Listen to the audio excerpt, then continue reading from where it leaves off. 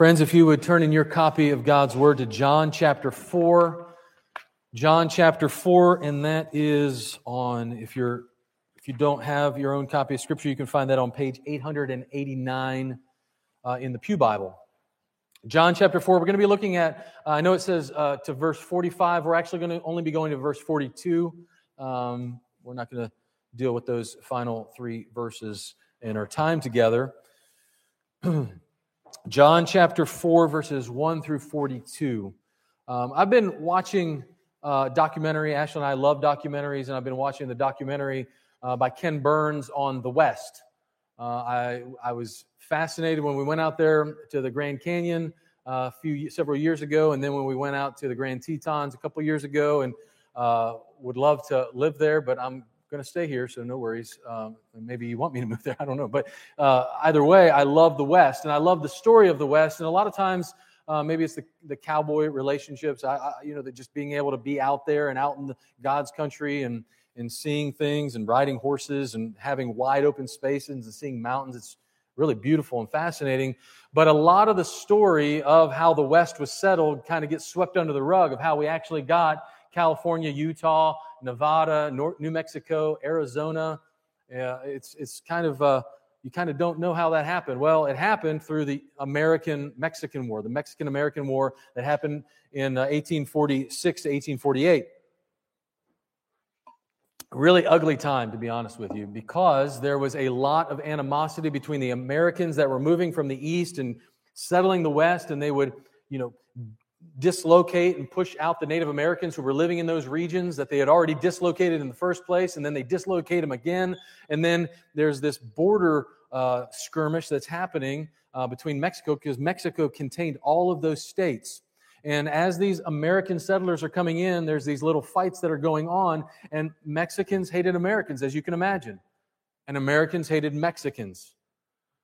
And it was a very ugly time. They despised one another. There would be open killings and nobody cared. They would just kill them. And so that's how we got our states.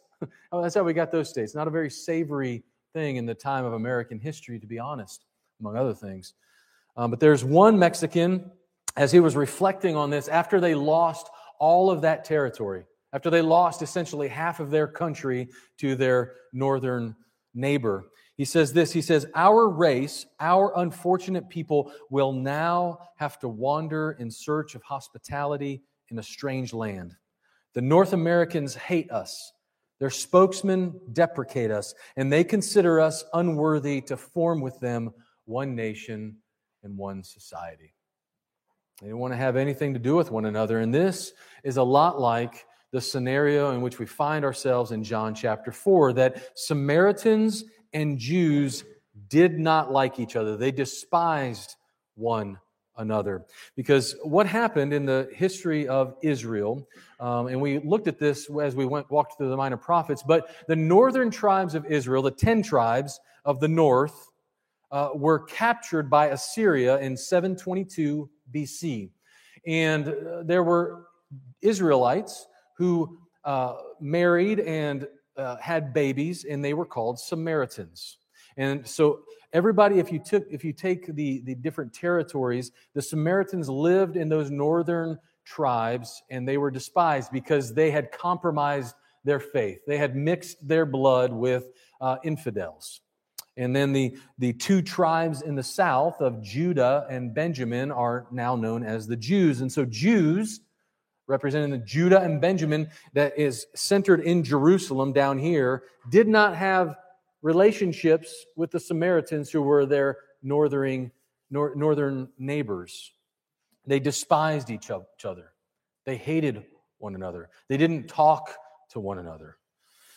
And in a couple conversations that we see here in John chapter 4, Jesus would teach us several things as to what we are to be about as His people. Specifically, if you're taking notes, the main idea as I see it is that God is seeking true spiritual worshipers. It comes from the text itself. We'll see that here in a moment. But the main point of this passage is that God is seeking, He's looking for, His eyes are roaming all over the earth, looking for those who will be true and spiritual worshipers of Him. And There are many people in our city of Greenville, in this upstate area, that go to church because it's the right thing to do.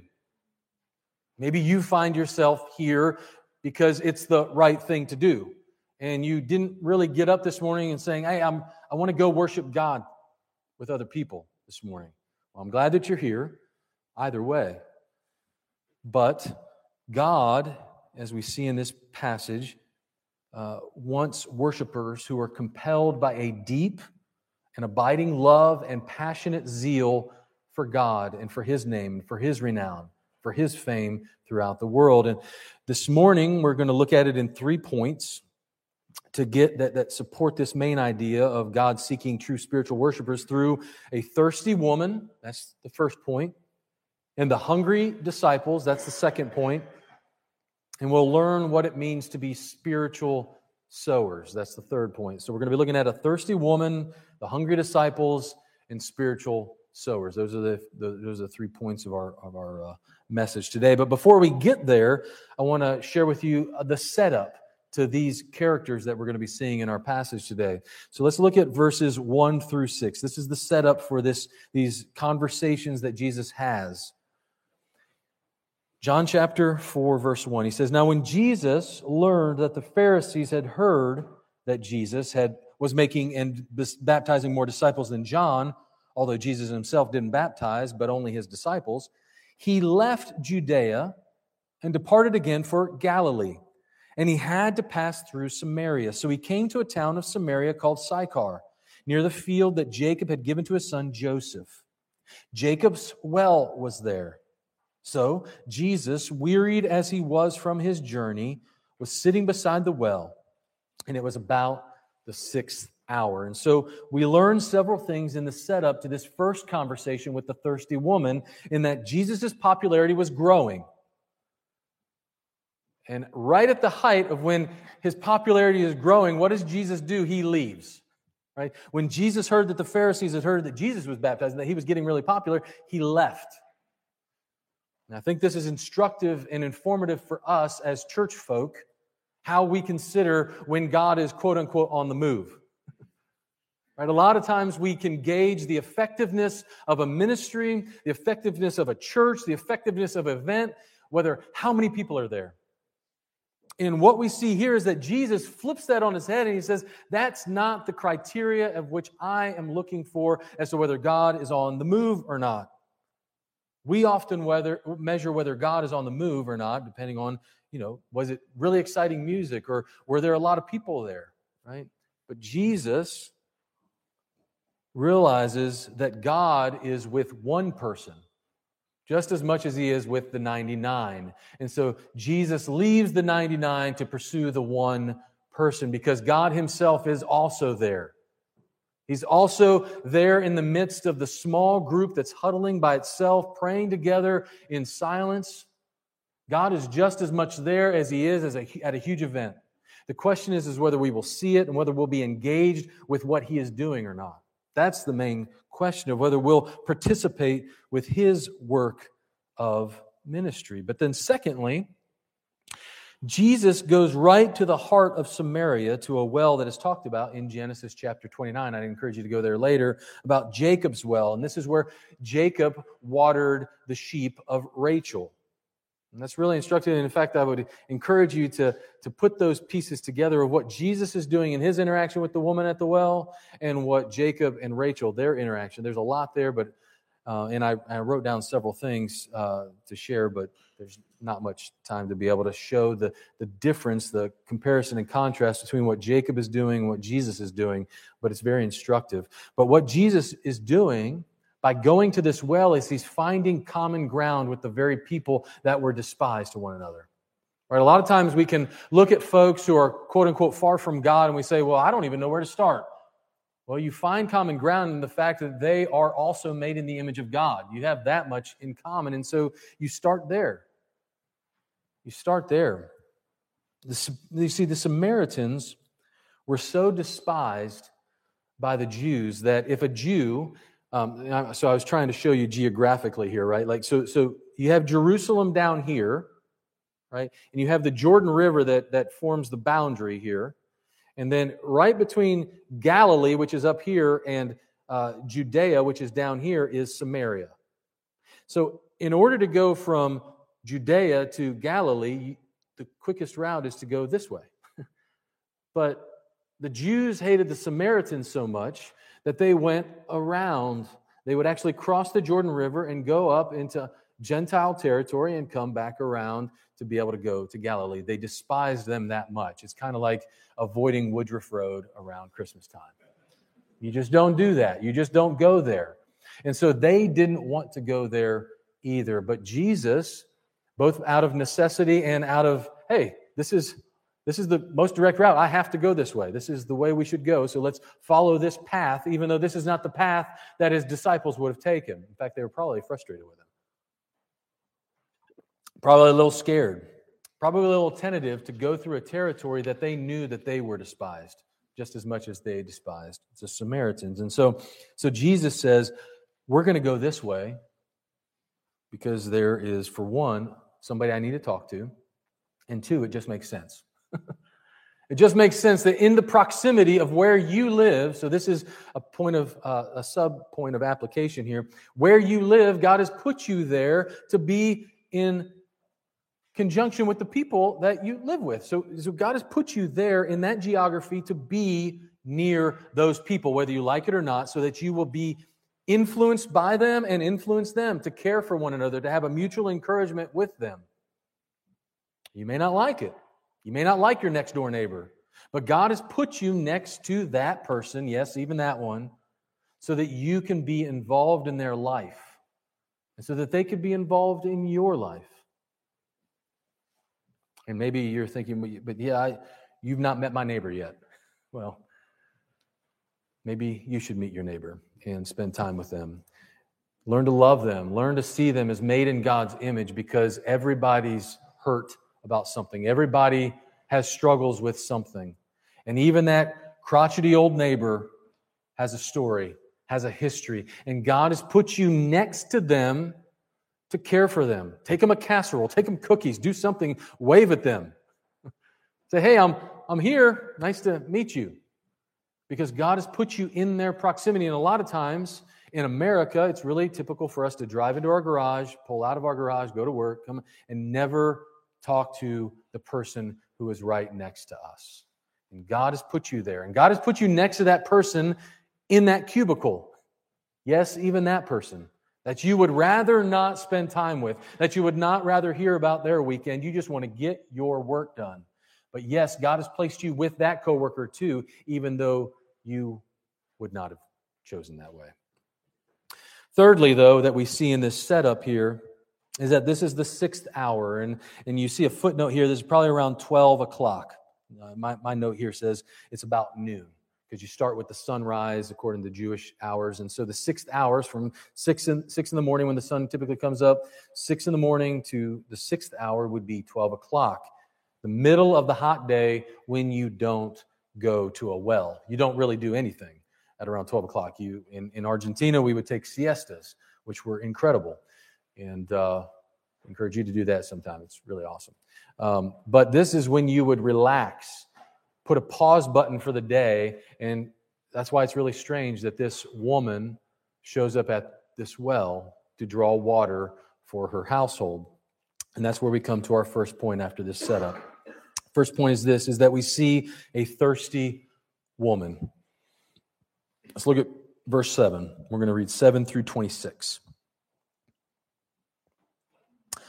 A woman from Samaria came to draw water. Jesus said to her, "Give me a drink." For his disciples had gone away into the city to buy food. The Samaritan woman said to him, "How is it that you, a Jew, ask for a drink from me, a woman of Samaria? For Jews have no dealings with Samaritans." Jesus answered her, "If you knew the gift of God and who it is that is saying to you, 'Give me a drink,' you would have asked him, and he would have given you living water." The woman said to him, "Sir, you have nothing to draw water with, and the well is too deep. Where do you get that living water? Are you greater than our father Jacob? He gave us the well and drank from it himself, as did his sons and his livestock." Jesus said to her, "Everyone who drinks of this water will be thirsty again. But whoever drinks of the water that I will give him will never be thirsty again. The water that I will give him will become in him a spring of water welling up to eternal life." The woman said to him, "Sir, give me this water, so I will not be thirsty or have to come here to draw water." Jesus said to her, "Go, call your husband and come here." The woman answered him, "I have no husband." Jesus said to her, "You are right in saying, 'I have no husband,' for you have had 5 husbands, and the one you now have is not your husband. What you have said is true." The woman said to him, "Sir, I perceive that you are a prophet. Our fathers worshipped on this mountain, but you say that in Jerusalem is the place where people ought to worship." Jesus said to her, "Woman, believe me, the hour is coming when neither on this mountain nor in Jerusalem will you worship the Father. You worship what you do not know. We worship what we know, for salvation is from the Jews. But the hour is coming and is now here when the true worshipers will worship the Father in spirit and truth. For the Father is seeking such people to worship Him. God is spirit, and those who worship Him must worship in spirit and truth." The woman said to him, "I know that Messiah is coming, He who is called Christ. When He comes, He will tell us all things." Jesus said to her, "I who speak to you am He." So this woman is on the fringe of society. She comes at noon when when she's not going to interact with anybody else.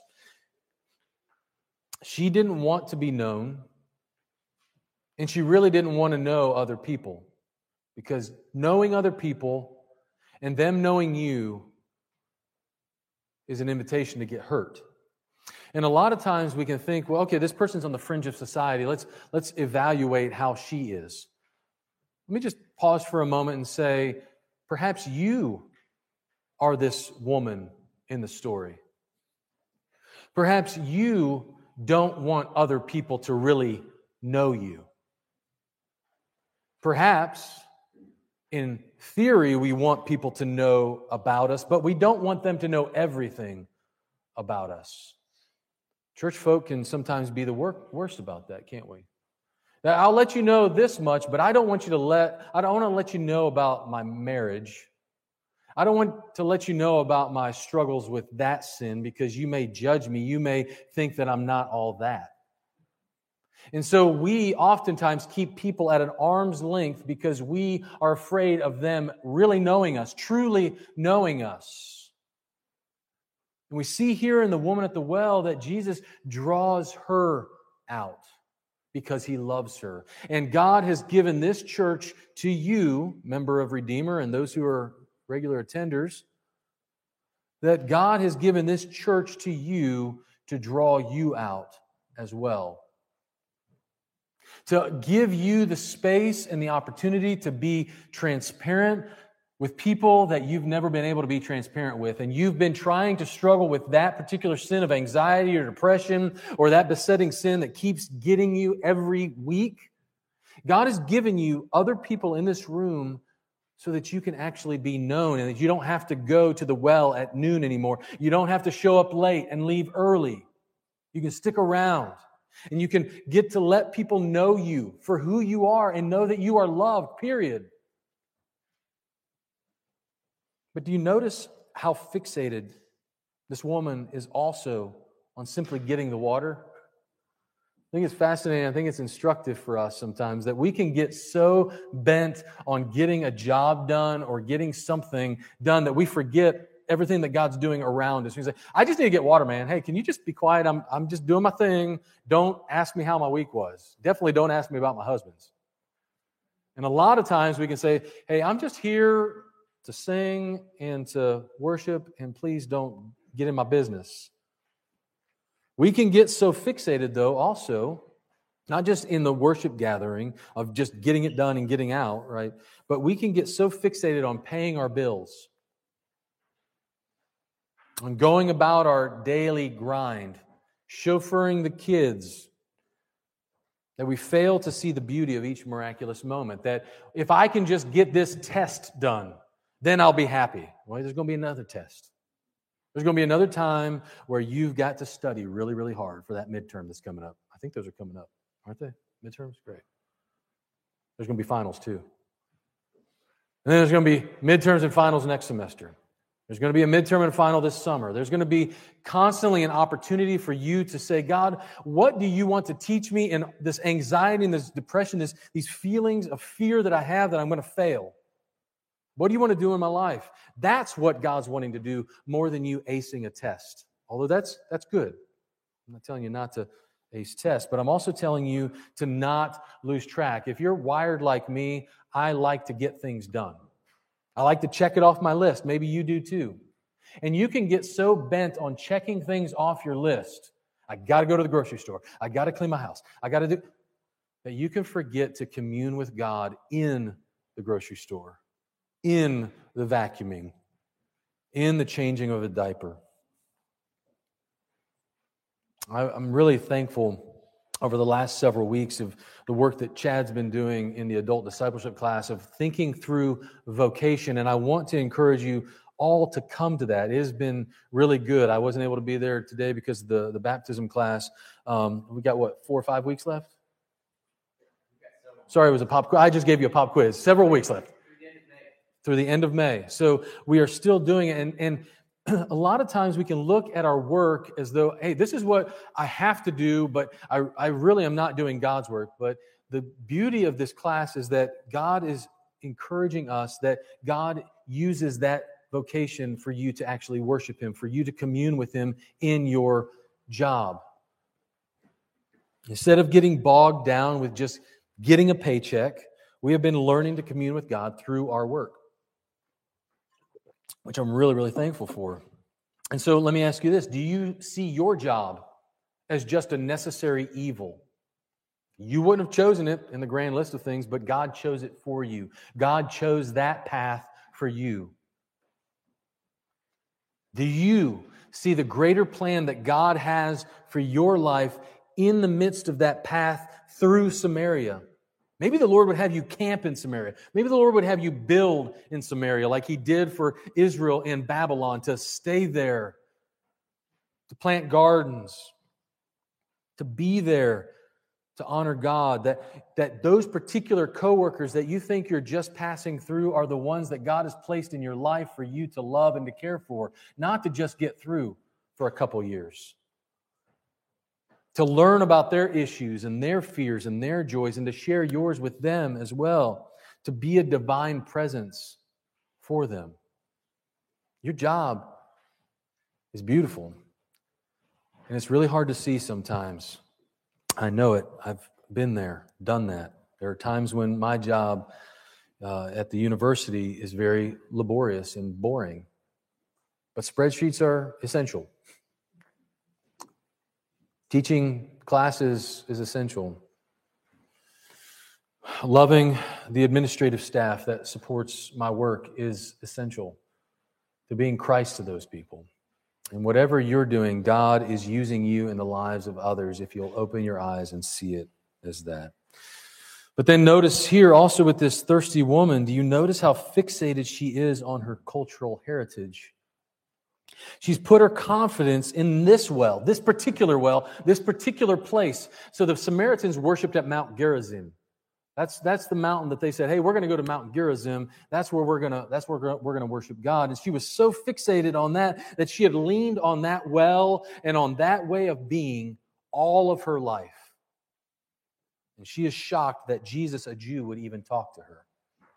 It's a bit scandalous, actually, and you can see that where we'll see this in the next point where the disciples are scandalized, like, what is he doing? But do you notice that she has trouble seeing God at work because she can't get around the church culture that has bogged her down and chained her up for so long? Do you notice how fixated she is on her religious heritage in addition to her cultural heritage? How often do we get bogged down with religious things in our own life? On what you're supposed to do and what you're not supposed to do. Don't cuss. Read your Bible. pray. These are all good things. I'm not telling you to go around and, not read your Bible, not pray, not, go ahead and whatever. I'm saying the point is this, is that you think, and I think too many times, that Christianity is just about don't do this, do this. The Lord wants a vibrant relationship to be a bit scandalous so that He can speak to you. Instead of saying, well, I got to read this, I got to pray more. How many times have you heard, and I heard, Christians say, I know I need to do this more, I know I need to do it. Well, or maybe you just need to pursue God and say, Lord, use these tools so that I can hear you speak instead of checking it off your list. Checking off a list isn't bad, but not putting your confidence in those tools that are meant to lead you to a deeper fellowship with God. When you've lost that, then just forget it. And that's what happened with this thirsty woman, is that she was so bogged down with the right way of doing things that she couldn't hear Jesus.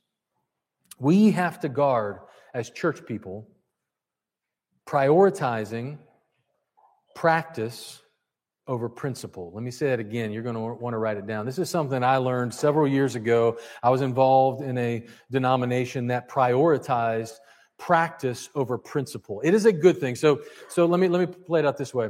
At this particular denomination that we are involved in, everybody homeschooled. And if you sent your kid to another school, even if it's a Christian school, you were a little suspect. It's a good practice to homeschool your kids. In fact, we did it for several years.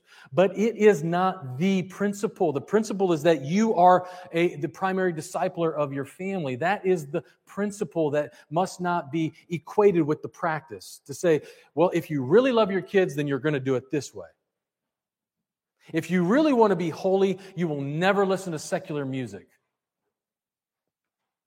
You probably can fill in the blanks of other things that we can take and make practices the principle, to where we use that as a rod to beat other people with and say, you must not love Jesus because you haven't gone on a mission trip.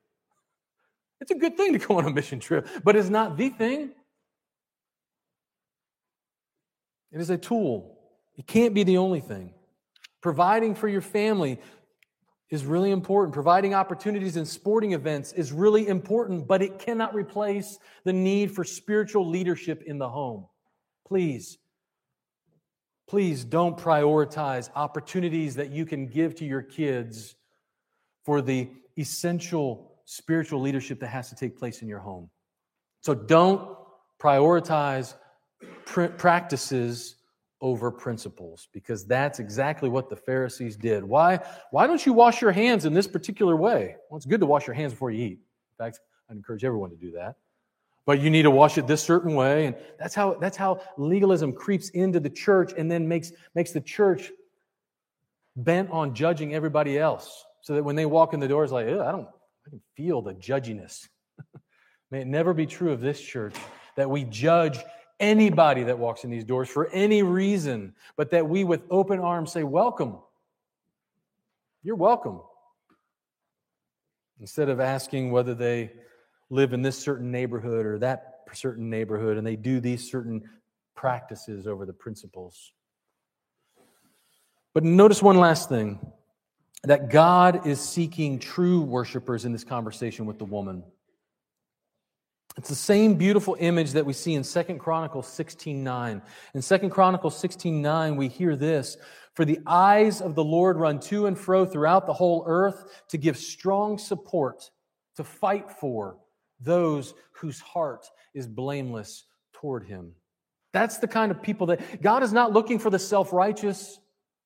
God is not looking for those who have it put together, but He's looking for those whose heart is blameless towards Him, who look to Him to fill them up. That's the person that Peter says God opposes the proud but gives grace to who? The humble. Those who would say, I am such a mess. Lord, forgive me. Lord, help me. He's looking for people who are honest, who want Him to fill them up spiritually, that their souls are longing. And for so long as church folk, again, we can be the worst, to where we think that if I can just do all these things, then I must be okay. My relationship with God's okay because I'm doing all the things. And the Lord says, please don't put your confidence in doing all the things. Put your confidence in the one who will fight for you, who wants to be a strong support for you. But then secondly, our second point is this, in the second conversation that Jesus has, is hungry disciples. So we looked at the thirsty woman, hungry disciples, verses 27 through 38, if you'd read with me. So Jesus just revealed to the woman, he says, Jesus said to her, I who speak to you am he, I'm the Messiah. Just then, verse 27, his disciples came back from town. Remember, they had gone into town to look for some food.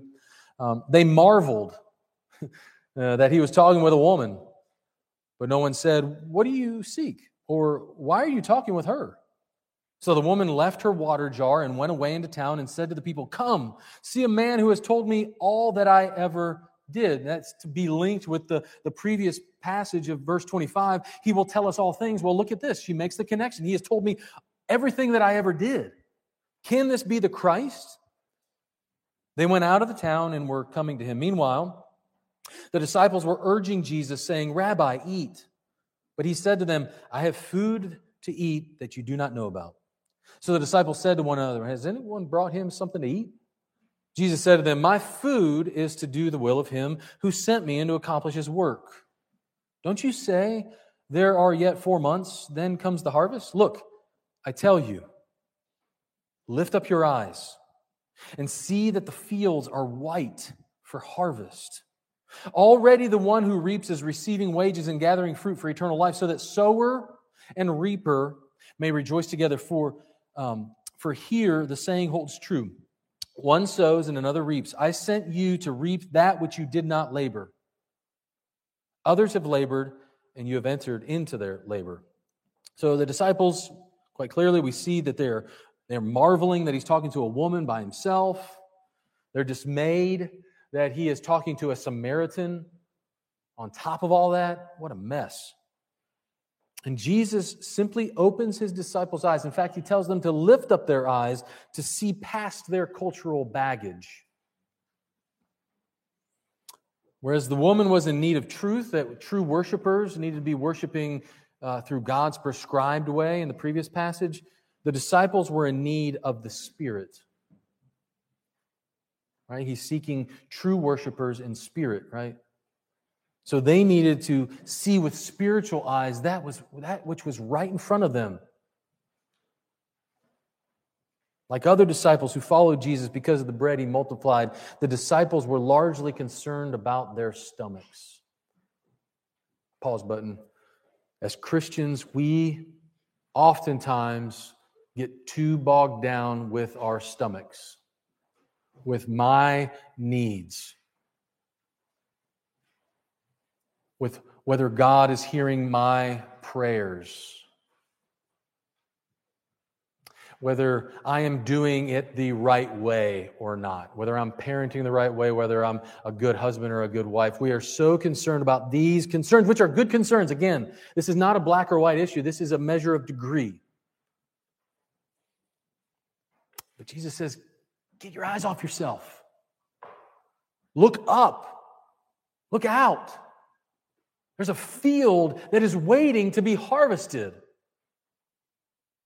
Stop worrying about the bread. You're concerned about this like the Israelites were about manna. I will provide for your need tomorrow. It may not be in the prescribed way that you want, but I will provide for you. Now look up and go out and reap and sow that for which I've called you. You have a bigger purpose, Christian, than paying your bills. You have a bigger purpose than many things that we prioritize over what God has called us to do, namely to enjoy Him and to look to Him and to see that He loves you and He cares for you and He is with you in every moment, in every argument, that God is with you in the midst of that. So, because eventually Jesus ate, right? It's not like anytime the disciples came and say, hey, Rabbi, go ahead and eat. He's like, no, I can't eat. No, he's human. He's 100% divine and He's 100% human. Jesus got hungry. Jesus got thirsty, as we see on the cross. So He did eventually eat. Let's not lose that fact.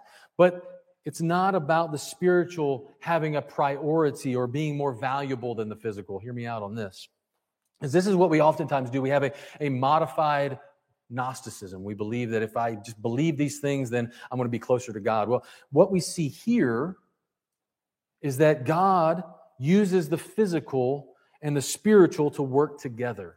Sometimes, if you're feeling downcast, it means you just need to take a nap. It means you need to grab a Snickers, right?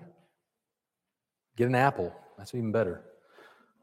But your physical and your spiritual bodies ought to be connected, and that's what Jesus is teaching us, to allow the physical to inform and draw you into a deeper communion with God and His world.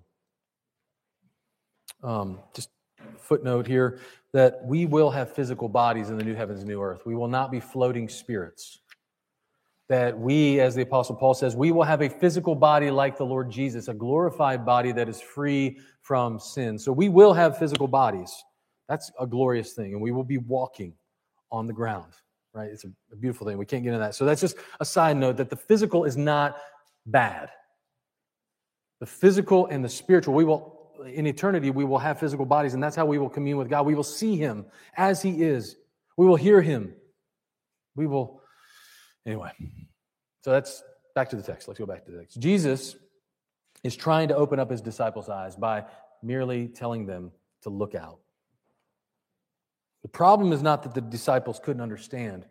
The problem is that their vision was so clouded by their cultural baggage that God had to work a certain way, and their vision was clouded by their physical hunger. And so they failed to step into their real calling.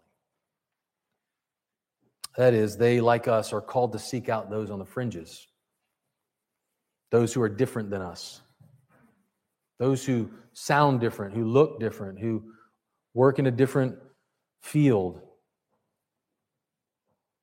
And so the call for us as Christians is to open our eyes and to look and to see that there is a harvest. And that's our third point, that we are to be spiritual sowers. This is the last three verses here, verses 39 through 42. Many Samaritans from that town believed in Him because of the woman's testimony. He told me all that I ever did. So when the Samaritans came to Him, they asked Him to stay with them. He stayed there 2 days. And many more believed because of His word. They said to the woman, "It's no longer because of what you said that we believe, for we have heard for ourselves, and we know that this indeed is the Savior of the world." This woman, this thirsty woman, was so captured by the depth of Christ's affection for her and knowledge of her that she simply went to town. There's no long apologetic argument here, is there? She simply just says, "Hey, come see this man who told me everything I ever did. Could this be the Christ?" That's all she says. And so many times as Christians we can get bogged down like, well, what if they ask me about how the canon came to be? What if they ask me like to kind of dissect the Trinity and some of the logical pieces? We get so bogged down with that, and the Lord just wants you to say, you know what? I had a great weekend at my church. I had this conversation with a friend of mine. It was so encouraging. That's it. Because God can use even that to say, what is your experience with God, to draw people into that. And her encounter with Jesus was enough for her to have wells of living water streaming out from her. She just simply went to Jesus. And that's all God is calling you to do this morning, is to come to Jesus. Because later on in John chapter 7, Jesus says this, "If anyone thirsts, let him come to me and drink.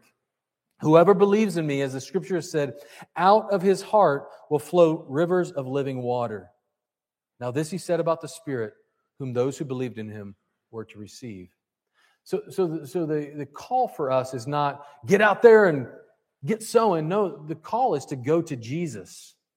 And as you go more and more to Jesus, you will flow out of this place. You will have rivers of living water. It's not going to be something that you have to conjure up, but if you spend enough time gazing at Jesus, you begin to look like Jesus, and you begin to act like Jesus. And that's what His call for us is. You remember, I started our time by talking about the Mexican-American War. One of the beautiful stories out of that is this woman called the Maid of Monterrey. And this Maid of Monterrey was a Mexican woman who could have easily tried to go and kill all the Americans, who could have easily tried to, just subversively slit their throats and helped the Mexican army. But this maid of Monterrey, in which there was a song written about, you can Google it, what did she do? Instead of despising her northern neighbors, she gave water to them. She gave water to both Americans and to Mexicans. She said, I freely will give because I have something that they need. And that, as Christians, is what we are simply called to be and to do, is to love people. To love people who God puts in our path, as opposed to, no, I'm going to avoid that person. I'm going to go the other way. I'm going to make... No. God says, this is your path and this is your harvest that I've put you in to be involved in. So how are we going to do that? Well, I think, and I'll just end here, to exhort us to be engaged in all of the announcements that we had at the beginning, to be engaged in that. COVID has done a number on the church, just as on our culture, where people are just have a lot of fear of missing out, right? FOMO, a little bit of, well, I'm not going to commit to that because I may have something better come along. But I want to exhort you to fight against that tendency that COVID taught us to just kind of check out and to kind of let life happen out here. I want you to step into that and say, I'm going to be there April 15th, and I'm going to be conversing with my neighbors. I'm going to be caring for those who are in the church at the women's tea and at the men's work day. Be involved, be connected. Know that God is in that place, in that space. Whether there are 5 people, whether there are 1,000 people, God is there. And the question is whether we will participate with him in that work. So let's pray. Heavenly Father, it is a gift to be here. We are thankful for your provision for us. We ask you to help us to open our eyes to see that the harvest is white and ready for harvest, that you have called us to be spiritual sowers, that we too are hungry and thirsty and we can come to you to find sustenance for our soul and to go out and to give water to all without discrimination. We pray in Jesus' name. Amen.